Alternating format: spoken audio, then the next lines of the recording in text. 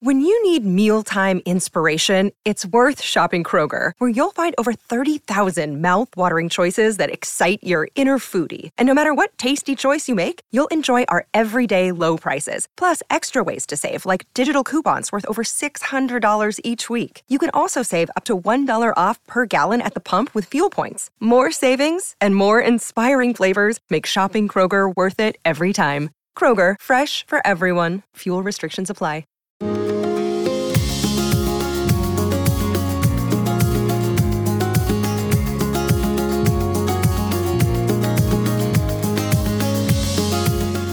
You are listening to the Thoughts from a Page podcast, which is a member of the Evergreen Podcasts Network. My name is Cindy Burnett, and I love to talk about books with anyone and everyone. While listening to my podcast, you will hear author interviews, behind-the-scenes conversations about various aspects of the publishing world, theme discussions with other book lovers, and more. For more book recommendations and a complete list of all of my interviews, check out my website, thoughtsfromapage.com, and follow me on Facebook and Instagram at Thoughts From A Page. In 2022, I would love for you to join my Patreon group. I offer at least 2 bonus episodes a month and a monthly advanced read and pre-publication author chat. For those on Facebook, I host a special Patreon Facebook group where we all chat books. Thanks so much to those who already participate, and I hope you will consider joining us. Today, Claire McIntosh joins me again, this time to chat about her new book, The Last Party. With over 2 million copies of her book sold worldwide, Claire is the multi-award-winning author of I Let You Go, which was a New York Times bestseller. Claire's subsequent novels, I See You and Let Me Lie, were #1 bestsellers, and After the End was published in 2019 and became an instant Sunday Times bestseller. In 2021, Hostage flew straight into the top 10. Together, her books have been translated into 40 languages and spent more than 60 weeks in the Sunday Times bestseller list. I hope you enjoy our conversation. I'm Allison Holland, host of the Kennedy Dynasty podcast. Equipped with a microphone and a long-term fascination of the Kennedy family, I am joined by an incredible cast of experts, friends, and guests to take you on a fun, relaxed, yet informative journey through history and pop culture. From book references to fashion to philanthropy to our modern expectations of the presidency itself, you'll see that there is so much more to Kennedy than just JFK or conspiracy theories. Join me for the Kennedy Dynasty podcast. Welcome, Claire. How are you today? I'm really well, thank you. How are you? I'm really well as well, and I'm so glad you're here to join me again because I loved our conversation about Hostage, and I can't wait to talk about The Last Party. Thank you. It was so much fun talking about flights and all things plane related, and now we're zooming across to Wales for The Last Party. Which I thought was just fantastic. I'm not sure I've ever read a book set in Wales, and that was one of the things that I liked so much about the story. Thank you. I don't read an awful lot of novels set in Wales. You know, there's a lot of Scottish crime and a lot of Irish crime, and I just felt that this was a location that could, really speak to people and engage readers. And of course, every author I know has their lockdown book, and this is mine. And I suppose that fed into the book in lots of ways, which I'm sure we'll talk about. Absolutely. Well, before we dive into all of that, why don't you give me a quick synopsis of The Last Party for those that won't have read it yet? Sure. The Last Party is essentially a classic murder mystery with a contemporary edge. It's set in North Wales, in a fictional part of North Wales, where the border between England and Wales runs right through the middle of a lake. And on the Welsh side of the lake is a very small rural village, the sort of place where everybody knows everybody. And that's where our Detective Constable Ffion Morgan is from. And on the English side of the lake is a luxury holiday resort of log cabins, decks stretching out over the water, full of incredibly rich English people behaving atrociously. On New Year's Eve, there's a big party. It's kind of meant to build some bridges between the two communities because there are lots of tensions between the two sides. And it's all fine until someone's murdered. And on New Year's Day, when the Welsh locals are going into the lake for their traditional New Year's Day swim, a body floats through the mist from the English side to the Welsh side, and that kickstarts a cross-border investigation. So is that a Welsh tradition to walk into the freezing water on New Year's Day? I don't know if it's Welsh. People do it all over the place. I don't know about other countries, but in the UK, it's relatively common to see, a Christmas Day swim, perhaps if you live near the sea or by a lake. And I'm a really keen open water swimmer, and I particularly love cold water swimming. And on, I suppose about 5 years ago, we had family staying with us for New Year. And on New Year's Day, I got a group of people together, maybe, I guess there were 10 or 12 of us. And we had a short but fun, exhilarating swim to welcome in the new year. And now we have about 100 people who come each year, and we raise some money for the mountain rescue team. And it's just a really brilliant way of seeing of welcoming the new year and feeling really sort of, like energized, I suppose. And 3 years ago, I guess, it was New Year's Day, and we were all waiting to go into the water. And so I live in a town with a big lake, and it's very, very beautiful. There are mountains all around it. And so if you can imagine this very, very cold, crisp, clear day where the mountains are sort of reflected in the water, and there's just this kind of gentle mist that's sitting right on top of the surface of the water. And everyone around me was saying, "Oh, this is so beautiful. What a stunning place to welcome the new year. Aren't we lucky?" And I wasn't thinking that. I was thinking, what if a body floated through the water now? What would happen? How would people react? Where's this body come from? And because this is how the mind of a crime writer and former police officer works. So I went home after the swim, and I was thinking about this body and thinking, so where did it come from? Well, it came from the other side of the lake. Okay, so what's on the other side of the lake? And we then went into this awful pandemic. So this would have been New Year's Day 2020. So 2 years ago. And then we went into lockdown, and borders became really, really important because you couldn't cross a border, or there were laws that were different on one side of a border to the other. And that then cemented the theme of this book. And I thought, okay, that's what's in the middle of this lake. It's a border. It's the border between England and Wales.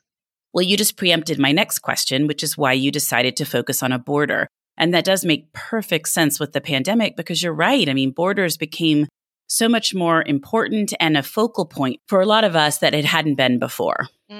They also, I think for me, it represented a division. And that divide in The Last Party is a country border, but it's also a division between the wealthy and the not so wealthy. It's also a division between people who live in a village year round and people who come for the weekend to stay in their holiday home. It represents a division between the type of detective that Fionn is and the type of detective that her English counterpart is. So there are lots of ways that I think that border is represented in the book and indeed in life. I think that's exactly right. And I want to talk more about Fionn and Leo in a minute. But I wanted to ask you a little bit more about writing about Wales. You live there. Was it so much fun to bring in some of the traditions, the language, the culture into this book? It was. It really was. So I'm not Welsh. I'm an English incomer, and so a lot of the themes that I explored in this book, I'm very much living. We moved here 6 years ago, and it is a Welsh-speaking area. So that isn't simply that Welsh is a language that people can speak. It is the language that they speak. So, if you walked into someone's home or you walk into a shop, this is what they're speaking. So my children go to a school where all their lessons are delivered in Welsh. And I really wanted, I suppose, to explore how that felt and how that can look from an outsider's point of view. And that meant using the language in the book. And of course, you've got to be quite careful how you do that. It mustn't be too intrusive. I wanted to get the flavour of it, I suppose, to use little snippets of Welsh to remind the reader that this is the language that those characters would be speaking. But actually, of course, we're just going to give you a tiny bit in Welsh and then the rest of it is in English so that you can actually read the book. But that was really fun. And I worked with a Welsh editor to do a kind of a sensitivity read, I suppose, because I'm not Welsh. And so I wanted to make sure that the Welsh that I speak, which I normally call Wenglish, a kind of mixture of Welsh and English, that I was actually using an appropriate type of language for that particular character, because of course characters all speak differently, but also to sense check the book and make sure that things like place names that I'd made up were, true to life, and that I wasn't misrepresenting a culture, because that was really important to me. Absolutely. And it's wonderful that there are so many sensitivity readers and ways to focus on that today. Oh, I think so. I'm constantly reading angry articles about sensitivity readers and how, this is ridiculous and it's all woke this and woke that. And I just don't understand it at all. I use experts for so many things, whether it's to check that my police procedure is still up to date, or maybe, in the case of Hostage, my last book, I'm not a pilot. I needed to speak to pilots to find out how I would go about landing a Boeing 777. There are so many reasons why I need to speak to experts. And to my mind, that's what a sensitivity reader is. It's an expert in a particular field, be that disability or a particular culture, a particular language, whatever it is. They're an expert, and as authors, we have a responsibility to provide as authentic an experience as possible for the reader.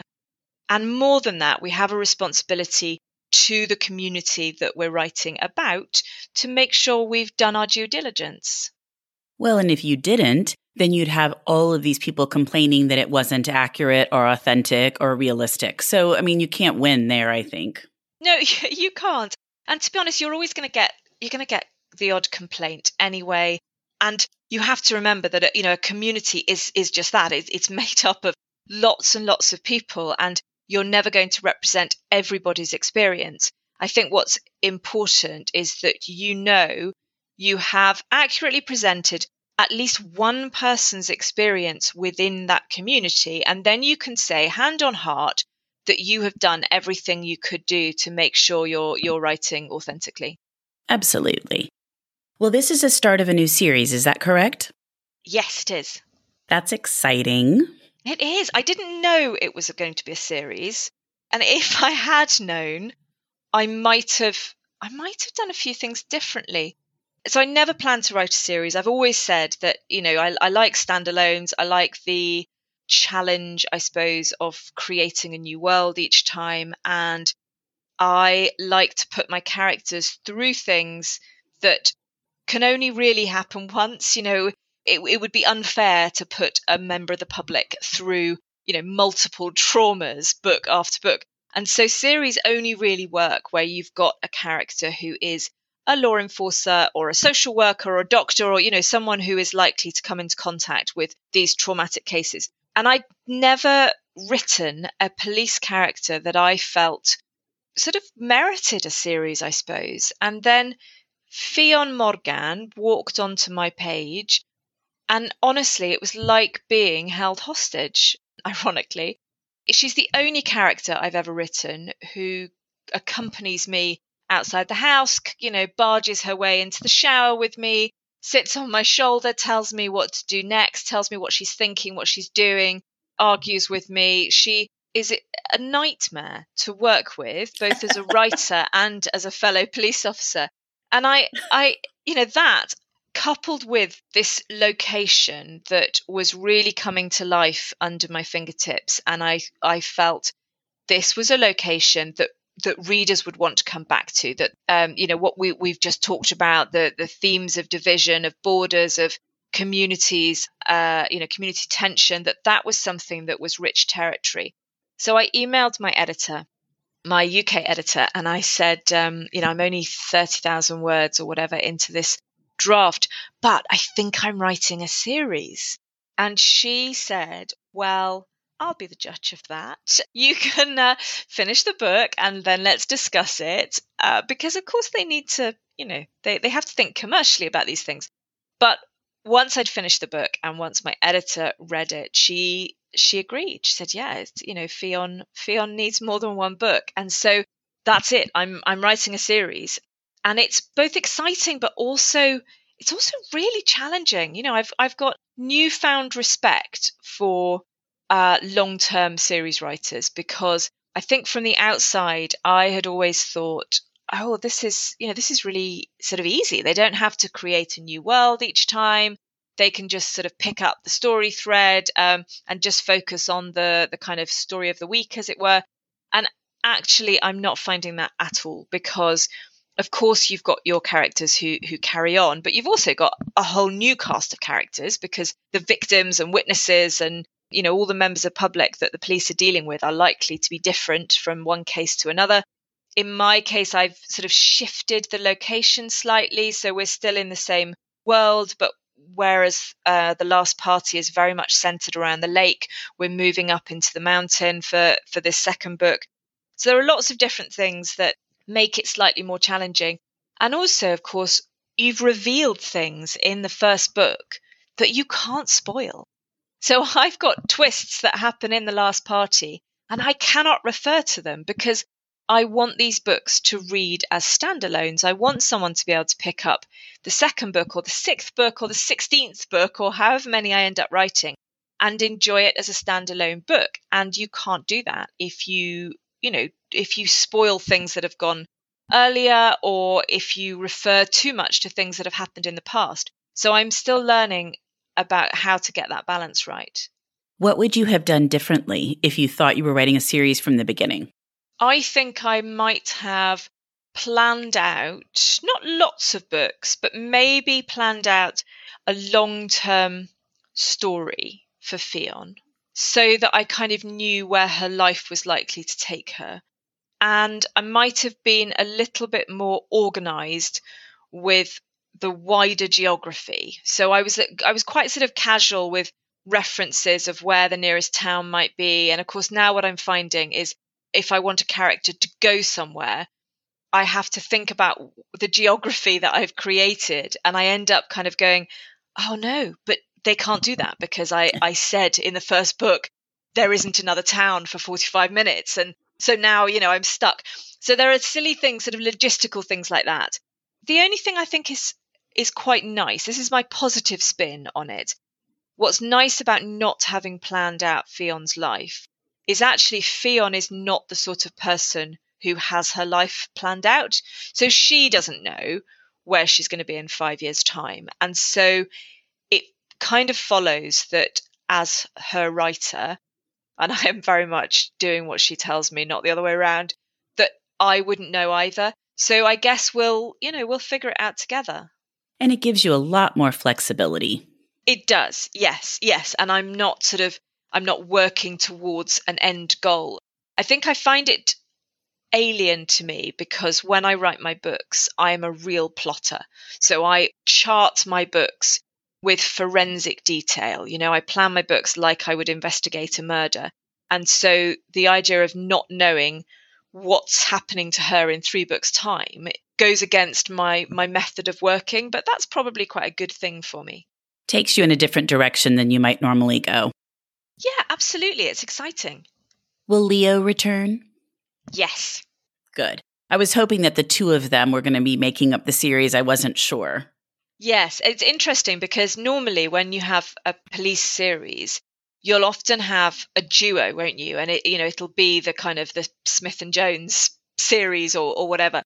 And this is, I think it says on somewhere on the cover, the first DC Morgan mystery. So it's her series. But I think that's just representative of the fact that she is very much the sort of the center of attention, and the kind of, she's like a torpedo and everything else is in her wake. But yes, Leo Brady is the English detective who has to work with Fionn to investigate this cross-border murder. And he will be in book 2 and in subsequent books, but not necessarily in the same capacity. because there are, there's kind of a limit to how many police jobs are going to happen exactly on a border. And so, in fact, book 2 does have another cross-border investigation, but after that, there'll be a slightly different approach to how he's in Fion's life. But I'll let you discover that when we get to it. Sounds great. Yes, I would think there are only so many cross-border problems that you can create in this area. Yeah, there are. But I found a good one for book 2, so that's the main thing. How do you choose your characters' names? It was not something I'd really thought about before, but because you are using both British and Welsh names, and some of the names are different and distinct, how do you go about choosing them? I find names impossibly hard. I mean, it's wild the amount of time I can spend choosing a name when I should just leave a placeholder and write the darn book. I look at Facebook a lot, and what I'll often do is I will go to a friends list, and then I'll go to one of their friends lists, and then once I'm safely away from my friends, then I will look through and I might pick a first name and then someone else's last name, or I might mix up, the start of a name, and so I'll play around like that. I will look for inspiration in baby name websites. So maybe I'll kind of look and see what was popular in, the 1980s for boys, and then work out what my pool of names is. I have a terrible tendency to default to the same names. So in my debut, I Let You Go, there are 3 walk-on parts called Emma. Which is clearly just a kind of a default name. And I didn't notice this until a reader wrote to me and said, are these the same Emma or different Emmas? And I was like, oh my word, why have I written 3 Emmas in it? So I try and pick names that are different. I try and choose different initials so that, because it can be confusing for a reader if the names start with all the same initials. So it is hard. And then with the Welsh names, the tricky thing is that there's a much smaller pool of Welsh names. And so, for example, my children's school maybe has, I don't know, maybe 50 members of staff. And there are at least 4 teachers called Bethan Jones. And that's very, very common. Lots of names are similar. And so here in Wales, people will use middle names to distinguish, or they'll have a kind of a nickname that goes with their name. So they would be Bethan Shop if they work in a shop, or Bethan Post if they worked in the post office. It would be that kind of thing. But you can't really do that in a novel, because if you start throwing, 17 Bethan Joneses at a reader, they're going to get really confused. So I had to use a bit of artistic license there, and it's a lot of work really for something that should be quite simple. But I think it really isn't that simple, because when I started thinking about that question and realizing how many names have connotations for me, it would be difficult, because you do associate names with the people you know, or famous people, or whatever it is. Yeah, you do, absolutely. So I change names quite a lot actually between drafts. So it's not uncommon for me. I don't think I ever change the central characters' names. Someone like Fion would just be Fion all the way through. But when I tackle a major rewrite, especially if I'm changing someone's personality, then I'll change their name. And that's less about it matching their new personality, although sometimes that's the case. And it's more about my head taking an absolutely clean and fresh approach and saying, okay, this is a new, blank page. We're going to write this in a very different way. So the names for me are quite fluid. That makes sense. And it may impact you as you're writing, as you said, or you encounter something, or something happens in the news and you may decide to make a change. Yeah, absolutely. And with the Welsh names in The Last Party, my editor asked me to change a couple of them that she felt were really tricky to pronounce. And I kind of have mixed feelings about that, because I've read, lots of books in translation, for example, from Scandinavian languages where I really can't pronounce the names. And I just sort of go with it. I kind of take a visual snapshot of that name. I know what it is. I don't need to pronounce it in my head to enjoy the book. But I took her point, and so I did change some names. And so an example of this, I shall spell the name for you. So the name of one of the characters was spelt Llinnos. So would you have any idea how you might pronounce that? No, because I figured Fionn was pronounced way more complicated than it is. So I guessed wrong on that. So no, I would have no idea. How do you pronounce that? So that would be Llinnos. Oh, gosh. And I totally get that that's, it's a difficult sound for lots of people to make, and we don't want readers to stumble over it to the point where it spoils the story. So I changed Llinnos to, I think, Mia, which is, still a Welsh name, but something that's a bit more straightforward for a lot of readers to say in their head. How do you pronounce the town name? Cwm Coed. Okay, because I wondered as I was reading, it didn't hiccup me or anything. I just was so curious. I was like, if I have to talk about that out loud, I'm just going to have to say the town. Because I was like, I have no idea how I say that. But that's fun, and it's fun to learn. I mean, that's partly what I really liked about your book. Thank you. Yeah, I've had to learn a lot since moving to Wales. Not just the language, but street names and all sorts of things, as well as cultural elements. And when I'm reading a novel, I love learning about places. And although The Last Party is set in a fictional part of the world, it's very much rooted in this specific part of North Wales where I live. So it is very authentic. And for people who like reading about specific regions, then I think they'll really enjoy that element of it. Absolutely. Introduces them to something they're probably not very familiar with. Yeah, and something that always strikes me about America and when I visit there is that a lot of people are really, really intrigued by their ancestry. I've met so many people whose family come from Scotland or Ireland or Wales. And I think that's quite fun as well. If you've got any connection, if you know anyone who came from Wales, to read a book set there is quite a cool thing to do. I think that's right. It always makes me want to visit that place. So I just kind of continue to add to my lists of places to go. Yeah, absolutely. Yeah. Well, let's talk about the title and the cover. I was interested when I looked up your cover to see what the UK cover looked like compared to the US, that they're the same. That is not that common anymore. I know. And I have no idea why this is the case. I like the cover a lot. I think it's a really kind of strong sort of brand for the start of a series. So we haven't even started looking at what the cover for book 2 will look like, but I can kind of in my head, I know I'll recognize it. It's I love the bright pink of The Last Party. And when my US team saw the UK cover concept, they said, well, we love it. We'll just go with that. And they did the same with Hostage as well, which makes it really easy for readers when they're sharing it online. Because, of course, what we've got nowadays that we didn't have 20, 30 years ago is much closer marketing mechanisms, because we're all sharing things on social media. And so readers in the US aren't nearly as separate from readers in the UK or France or Germany or wherever. And so it is quite nice to have the same cover so that when a reader shares it, other readers from other countries recognize it straight away. I agree with that completely. And I love the cover. And I think it's very striking. And I think, as you mentioned, the second you see it, you know it's your book. And I think that's great marketing.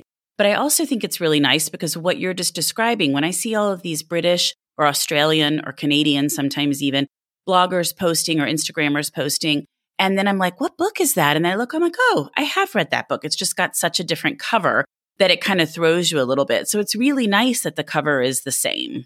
Yeah, and quite often, and I'm thinking now as a reader rather than a writer, I will remember covers more than I'll remember titles, especially with some psychological thrillers where we're circling around similar themes. And I'm as guilty as this as any other writer with I See You and I Let You Go and Let Me Lie. They can be difficult titles to remember, I think. Whereas once I see the cover, I know that I've read it, I've got it on my shelves. I think that's exactly right. And it's hard sometimes to even just remember the combination of words and the order they go in. And I'm a much more visual person. So as soon as I see a cover, I'm like, oh, yes, that's it. What about the title, The Last Party? Was that your title from the beginning, or did that happen as you were progressing? What was the story with that? Oh my word, the title almost delayed the entire book. It was so hard. Honestly, if thinking up character names is hard, then thinking up titles for me is just impossible. For quite a long time, the book was just untitled. And then it was called Still Waters, as in Still Waters Run Deep. And then it was Dark Waters for a time, which actually is its Icelandic title and Finnish title. But nothing was quite right. And we had a huge brainstorming session. And then we threw around titles on a Google Doc for weeks and weeks and weeks. And eventually we came up with The Last Party, which I loved and, continue to love. And as soon as we hit upon it, everyone was kind of like, well, of course, that's the title. It's so simple. And why on earth did we not think of that 3 months ago? But it's hard. It's very hard. And I'm also relieved it's got the same title in the US and the UK, because that's a bit of a line in the sand for me. I would really struggle to have a book that had a different title in the US than the UK, because I think it can be really confusing for readers. I think that's exactly right. And I think making that a line in the sand is important, because I find it so confusing when a book is titled differently in different places. Because then I'm like, how did they have 2 books coming out at the same time? And then I'm like, oh, no, wait a minute. This is the title here and this is the title here. And it just makes it so confusing. I think it's very unnecessary. Yeah, it is. It is. So I'm intrigued. When you looked at this cover, you said that you were surprised to see it was the same on both sides of the pond. Did you look at it and think, oh, it doesn't look like an American cover? Or did it feel like it fitted into the way books are published over there? I loved it from the second that I saw it, because I really gravitate to like red and pink. And it's so striking. I never really thought about it. And I didn't even look up the difference in the covers till this morning. And then I was just so surprised that it was a UK cover. So I think just because of the way I started with it, I never really thought about that. But I also think, thankfully, there's becoming kind of a wider range of covers, and that here in the US, we're not getting quite so stuck in the same ruts that they were for a while, where all the thriller covers look like this, all the historical fiction look like this. And I think the UK has already been a little more outside the box. And I think we're starting to be here. So I'm always happy when I see a cover that is different. That makes me happy. Yeah, me too. Me too. I think it's always interesting to me as well to see what sort of shelf books are put into, because we tackle the crime genre slightly differently, I think, in the UK. We tend to just say crime as a kind of a big catch-all, big kind of umbrella genre. But within that, it might be a kind of domestic suspense, almost women's fiction sort of book, or it might be a murder mystery, or a hard-boiled detective, or cozy crime. There's all sorts of subcategories. Whereas my experience in the States is that you define your crime in a much clearer way. And so murder mysteries mysteries are a kind of a genre of their own, aren't they? And then you would put psychological thrillers in a separate category. Is that right? I think that's right. And I really struggle with that, because I end up just using mystery/thriller, because I feel like some books would kind of veer toward thriller, some kind of veer toward mystery, but a lot of them are really in the middle. And so I find it difficult to decide which one they are. Some are very clear, but a lot of them aren't. And so, yes, it is a little confusing. It'd be nice if there was just an overarching, like you say, crime fiction, and then you don't have to worry quite so much about, okay, where am I going to slot this? Yeah. Yeah, and if people who are listening to this, if you're writing yourself and you're sort of wondering what genre your book fits into, I would just say kind of park that thought. Don't worry too much about it, because it can become, a bit of a sort of a mess in your head. So just write a great mystery, whatever genre it fits in. Exactly. And I think that genre is continuing to grow, and there are becoming more and more threads and, different types of stories. And I welcome that. Yeah, me too. Me too. People just love crime, don't they? Of all types. I think sometimes when the world is so sort of horrific, and boy, is it horrific in many ways at the moment. We find reassurance, weirdly, in crime novels because they're resolved at the end. You know, it's okay, it's not the kind of the happy ever after that you'd get in a rom-com, but it is its own kind of happy ever after. You know, justice will triumph, the bad guys are locked up, that there is a resolution. And that's quite comforting, I think, in a difficult world. You know, that's such a good point. I do feel like crime fiction is a wonderful thing to read when we are stressed out by this crazy world we're all living in. For me, I feel like it's because it transports me someplace else. It's fast paced, so I don't have time for my head to wander. And, you're trying to kind of work out what's happening. So I feel like it just really keeps me engaged. But I think your point about it also having a solid resolution is probably really comforting. Yeah. And also, I think mostly our lives are not as horrific as the lives that we're reading in crime fiction. And it's a little bit like stepping on a terrifying roller coaster, isn't it? You've got that knowledge that you're going to be scared, exhilarated, whatever, for a period of time. But at the end, you're going to step off it and back into your life, and everything's going to be fine. And that's certainly the effect that I try and induce when I'm writing, is that sort of roller coaster, twisty, turny, breathless feeling, but also the resolution that's going to put you firmly feet back on the ground.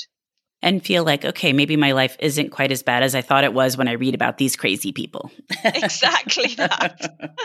Well, I could talk with you all day, but I know that is not a possibility. So before we wrap up, what have you read recently that you really liked?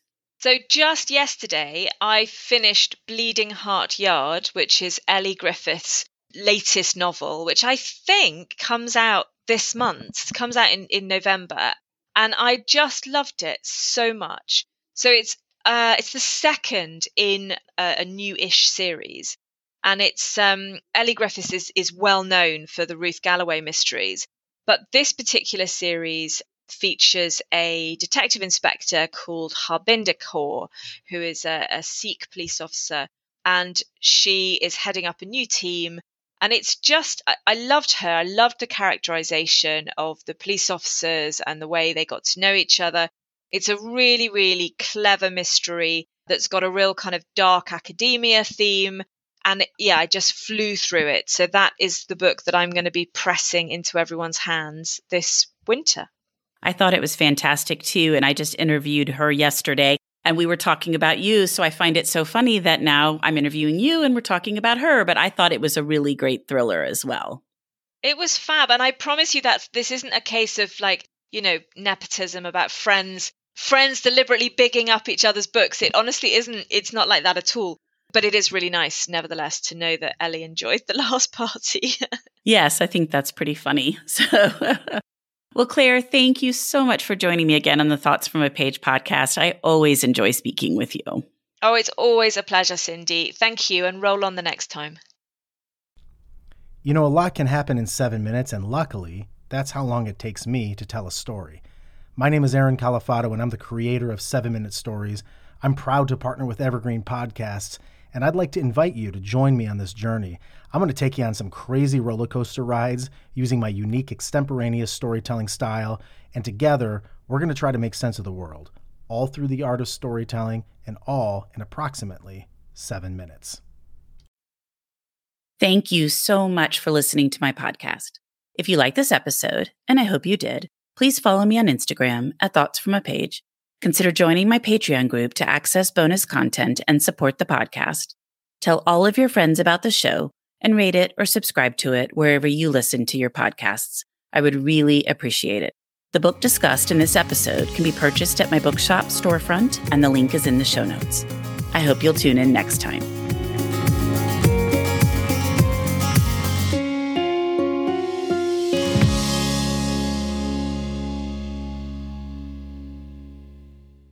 Hi, I'm Emma. And I'm Joe. And we're the Professional Book Nerds. 2 Mondays a month, we interview authors and talk about their upcoming books, what drives them, and their go-to order at the cafe. On Thursdays, we share recommendations and dive into topics readers face, like how do I actually read the books on my to-be-read list? You can find the Professional Book Nerds podcast on Apple Podcasts, Spotify, or wherever you get your podcasts. Want to learn more about us? Our website is professionalbooknerds.com, and you can find us on Instagram, Twitter, and TikTok at ProBookNerds. We hope you'll come and listen, and as always, Happy reading.